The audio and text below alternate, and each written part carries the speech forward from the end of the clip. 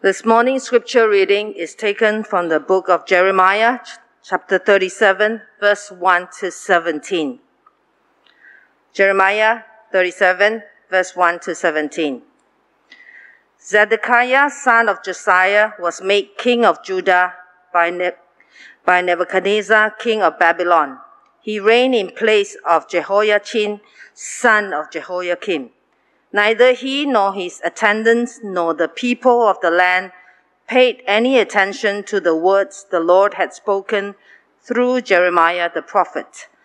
King Zedekiah, however, sent Jehukal, son of Shelemiah, with the priest Zephaniah, son of Maaseiah, to Jeremiah the prophet with this message: "Please pray to the Lord our God for us." Now Jeremiah was free to come and go among the people, for he had not yet been put in prison. Pharaoh's army had marched out of Egypt, and when the Babylonians who were besieging Jerusalem heard the report about them, they withdrew from Jerusalem. Then the word of the Lord came to Jeremiah the prophet. "This is what the Lord, the God of Israel, says. Tell the king of Judah, who sent you to inquire of me, Pharaoh's army, which has marched out to support you, will go back to its own land, to Egypt. Then the Babylonians will return and attack this city. They will capture it and burn it down. This is what the Lord says. Do not deceive yourselves, thinking, the Babylonians will surely leave us. They will not. Even if you were to defeat the entire Babylonian army that is attacking you, and only wounded men were left in their tents, they would come out and burn this city down." After the Babylonian army had withdrawn from Jerusalem because of Pharaoh's army, Jeremiah started to leave the city to go to the territory of Benjamin to get his share of the property among the people there. But when he reached the Benjamin gate, the captain of the guard, whose name was Irijah, son of Shelemiah, the son of Hananiah, arrested him and said, "You are deserting to the Babylonians." "That's not true," Jeremiah said. "I'm not deserting to the Babylonians." But Irijah would not listen to him. Instead, he arrested Jeremiah and brought him to the officials. They were angry with Jeremiah and had him beaten and imprisoned in the house of Jonathan, the secretary, which they had made into a prison. Jeremiah was put into a vaulted cell in a dungeon, where he remained a long time. Then King Zedekiah sent for him and had him brought to the palace, where he asked him privately, "Is there any word from the Lord?" "Yes," Jeremiah replied. "You will be delivered into the hands of the king of Babylon." We are honored to have Dr. Lee Kun Siu to preach to us this morning from the book of Jeremiah, Lessons from the Last King of Judah. Thank you. A very good morning, brothers and sisters and Reverend. Thank you for giving me this privilege to share God's word with you all this morning.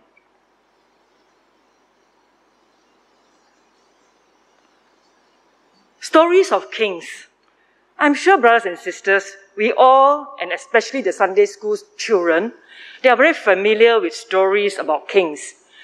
They have surely heard the popular stories. For example, who haven't heard the story of David? With just 5 stones and a sling, he slew Goliath. Or wise King Solomon. He said, "Cut the baby into 2, one half to this woman and one half to the other, since they are fighting over the baby."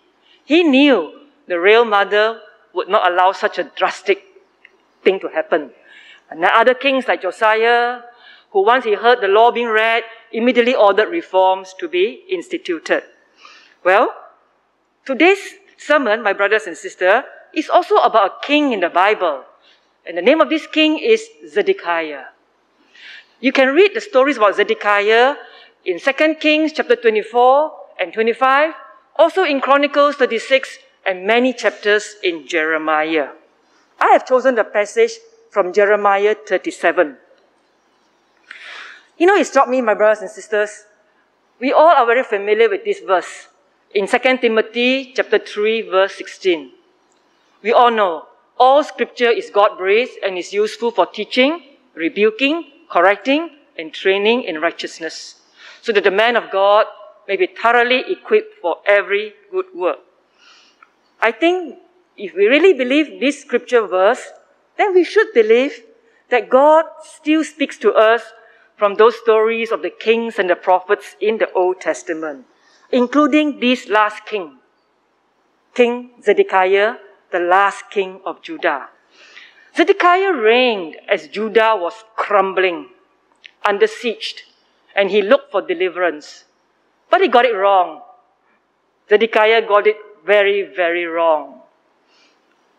I wonder about our country too. I wonder about us. I know we are lamenting. Our country may not be crumbling, but it ain't that great shape too. So are we also looking for deliverance the wrong way? I pray, my brothers and sisters, this morning, we can hear God afresh from His word. Let us pray. Yes, Lord, I pray that the words of my mouth and the meditation of my heart will be acceptable to you, Lord. O Holy Spirit, come, Lord, come and dwell with us so that we can hear from your word afresh. In Jesus' name we pray. Amen. So, lessons from the last king of Judah.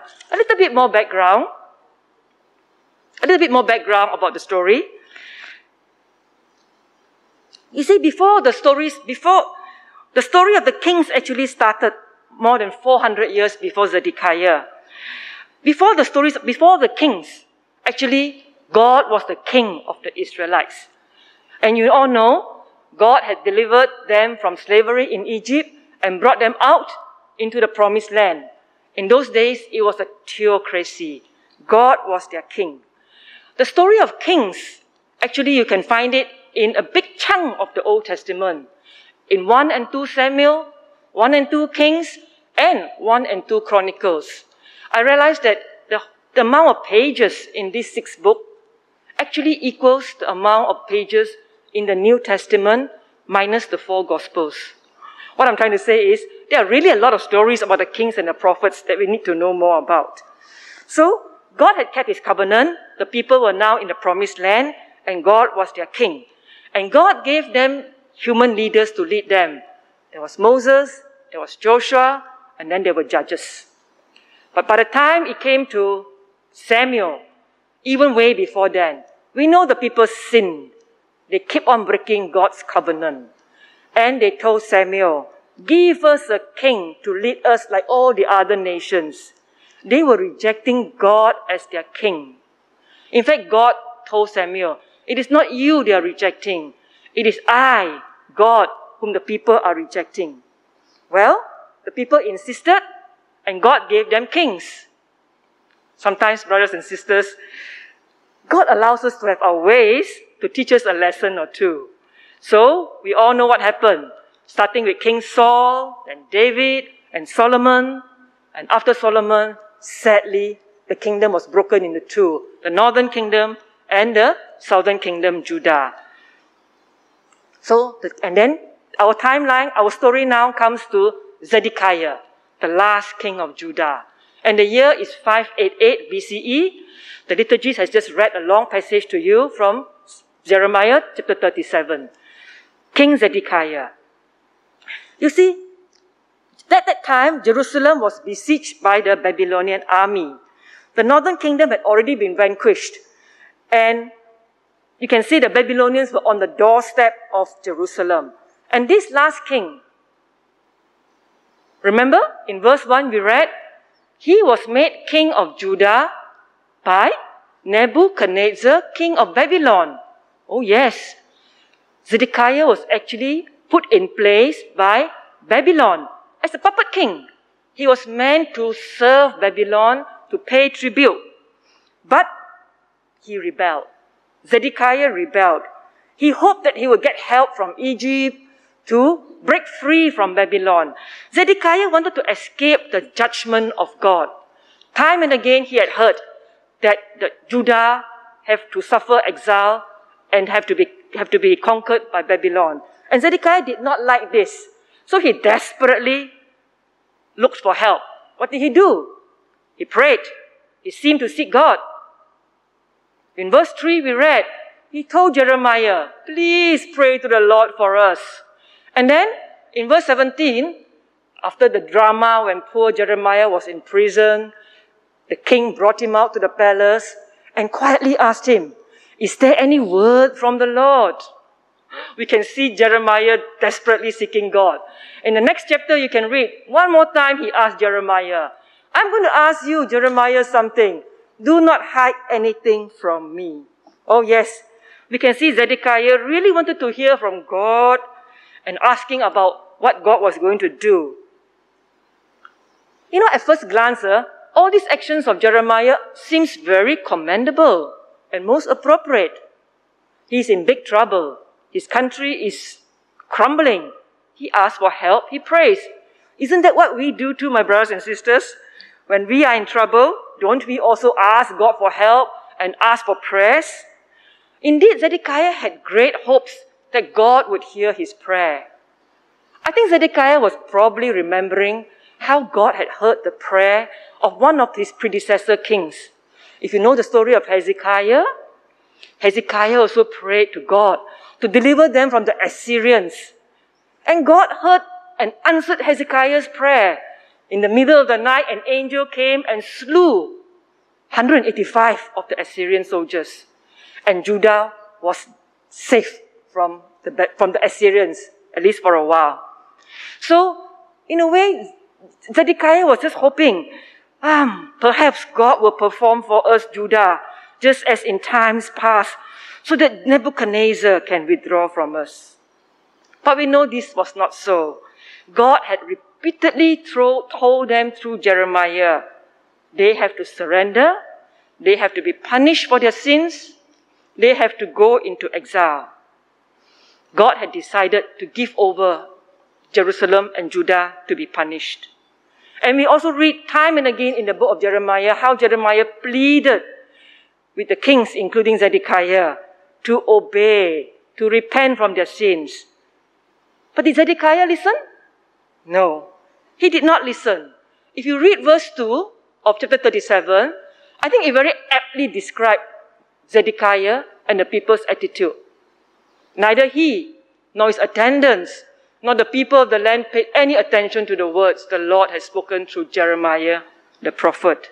Yes, he wanted God's help, but he would not follow what was told to him to do, and he would not obey. If I put it simply, Zedekiah and the people pray, no obey. Ask, pray, but not obey. He gave all sorts of excuses. But we know Zedekiah and the people were described as stiff-necked. They had hardened their hearts. They just would not turn to the Lord. I think it's a reminder to us, my brothers and sisters. When we pray, when we ask for prayer, we better be serious about it. And if God gives an answer, we better obey what God says. More important is we should pray and obey. Pray and obey.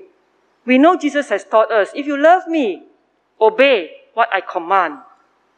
So, this is the first lesson, I think, from the king of Zedekiah. Heed God's word seriously.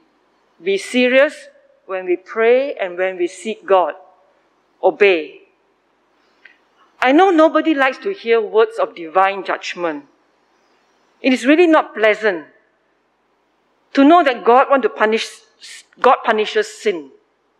But let us not be like Zedekiah. The bad news for Zedekiah was still God's news. And it needed to be heard. It needed to be obeyed. So, brothers and sisters, remember, let us heed God's word seriously.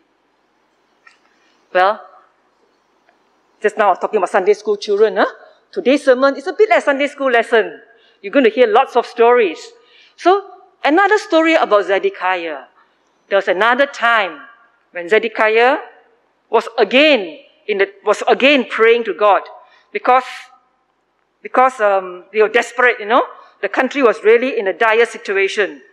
And this time, Zedekiah and the people and the officials, they not only prayed, they actually took action and repented. Oh yes, they repented. What did they do? You see, among the many commandments which they had been breaking and not obeying was the one where they are supposed to free the slaves every 7 years. Yeah? And they had not done that. But now they tell God, God, we make a covenant, we're going to free all our slaves. And so they did that. And then, shortly after that, in verse 5 of chapter 37, Pharaoh's army marched out of Egypt.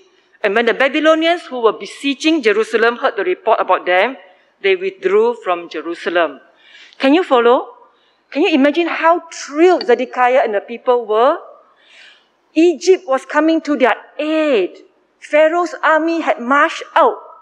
And true enough, for a while, the Babylonian army retreated and the siege was lifted. You can hear their cries of relief and joy. And then what did they do? They immediately enslaved all their slaves again.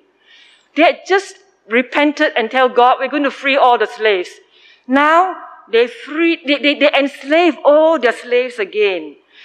How insincere was their repentance? How insincere. And this is the second lesson we must learn from Zedekiah. When we say we repent and when we pray, we better be sincere and not insincere like what Zedekiah and the people did. In a way, you can say they only cried crocodile tears to God.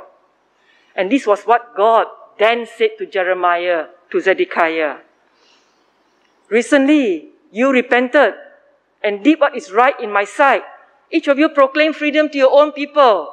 Very good. You even made a covenant before me in the house that bears my name. But now, you have turned round and profaned my name. Each of you has taken back the male and female slaves you had set free to go where they wished. You have forced them to become your slaves again. Can you see how the king and the people, their repentance was so insincere? It's like once the danger had passed, they saw or they lost all sense of need for God. I repeat, once the danger had passed, they lost all sense of their need for God. My brothers and sisters, are we also guilty of this? God continued His word to Zedekiah in the verses 7 to 9. He told them, don't deceive yourself. Pharaoh's army will retreat and the Babylonians will return. Yes, and Jerusalem will be burned down. You know, if Zedekiah if Zedekiah is an example of really insincere repentance, we thank God that in the Bible, there are examples of true repentance. There are examples of true repentance to encourage us. I can think of a few. I think the best example is, of course, King David. After King David committed adultery with Bathsheba, he repented. He asked for forgiveness. And he asked to be cleansed.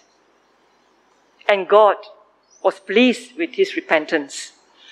The second example, remember Jesus told the parable of the prodigal son? And the prodigal son, after he came to his senses, he told himself, I'm going to go back to my father and tell my father, I'm not worthy to be called your son. Take me back as your hired hands. I think that's another good example of real repentance. And a third example is perhaps Peter. We all know Peter denied Christ 3 times. But by God's grace, by God's mercy, we know Peter was changed and he never again let Jesus down. He became the leader of the apostles and the early church. True repentance. I cannot help but think about it. What about us? Do we also renege on our cries of repentance?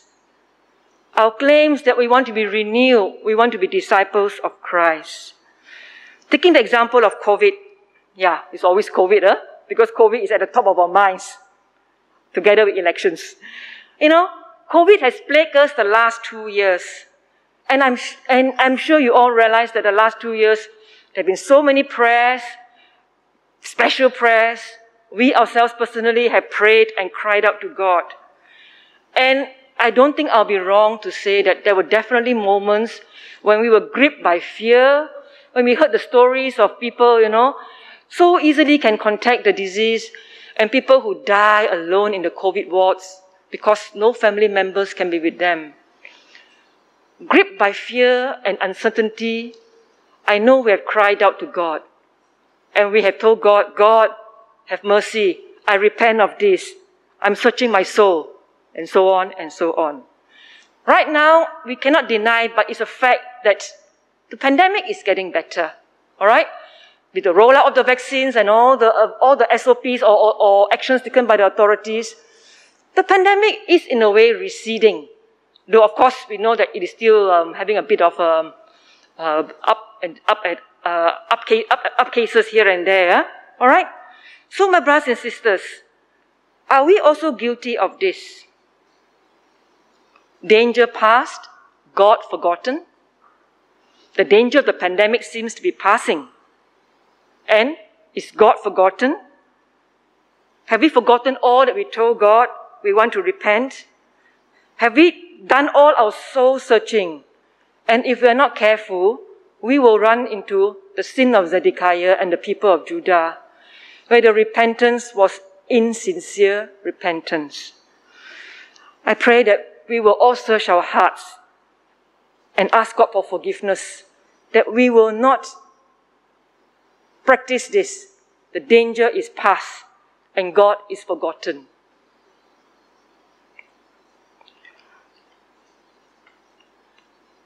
If you were to read the story of how Zedekiah's life ended, it is really not very nice. 3 times in the Bible, it records how Zedekiah met his end. After the city fell, he was brought out to meet the king, Nebuchadnezzar, and before his eyes, his sons were slaughtered, and together with the officials. And after that, they took out his own eyes, bound him, and led him away to languish in prison in Babylon until he passed away. Don't misunderstand me. I'm not saying that we're going to suffer like this if we are insincere in our repentance. As I say, when there are all these stories in the Bible, stories about the kings, especially when the same story with all its graphic details is repeated 3 times, I think it is for us to take note how important it is that we must have true repentance, because God really wants us to repent truly and not just cry crocodile tears. One more last lesson about Zedekiah. One more thing that Zedekiah got wrong. We all know as we read that Zedekiah, he schemed and he tried to get help from Egypt so that he could avert or reverse the judgment and will of God. Yeah? God has decreed that they have to be exiled and conquered by Babylon. But Zedekiah chose to put his trust and hope in humans. So he turned for help to Egypt. We read in verse 1, remember?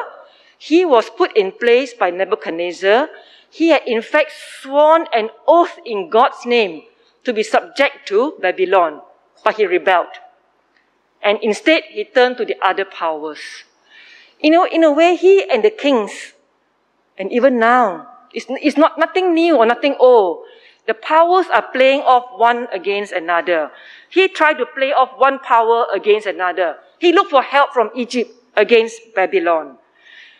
His father, King Josiah, we all remember him as one of the good kings of Judah. But King Josiah also made that fatal mistake. In his last days, he also trusted man and not God, when he insisted to ride out to fight the Egyptian army. Despite being told by the Egyptian Pharaoh what is happening was God's command, but Josiah still rode out, and in the plain on end, he was killed by the Egyptians. So, my brothers and sisters, true deliverance is from God, not from man. And when we look at our present political chaos, I'm sure you agree with me that you also see a lot of power struggles, political jostling here in Malaysia and in the world. It is the same now, through all the centuries, right up to the times of the kings in the Bible. Political parties, they try to stay in power by making alliances. Party A team up with Party B. And for a while, the Rakyat so happy. They think there's salvation. But their hopes are dashed. And then now you see Party C, Party D, trying to prevent Party E or F or G from coming to power or whatever it is. Yeah? Alright? So when you see all this party hopping, backstabbing, all these wheelings and dealings, I know it makes us rather sad and disappointed. Where then is deliverance for our country? Where then is deliverance?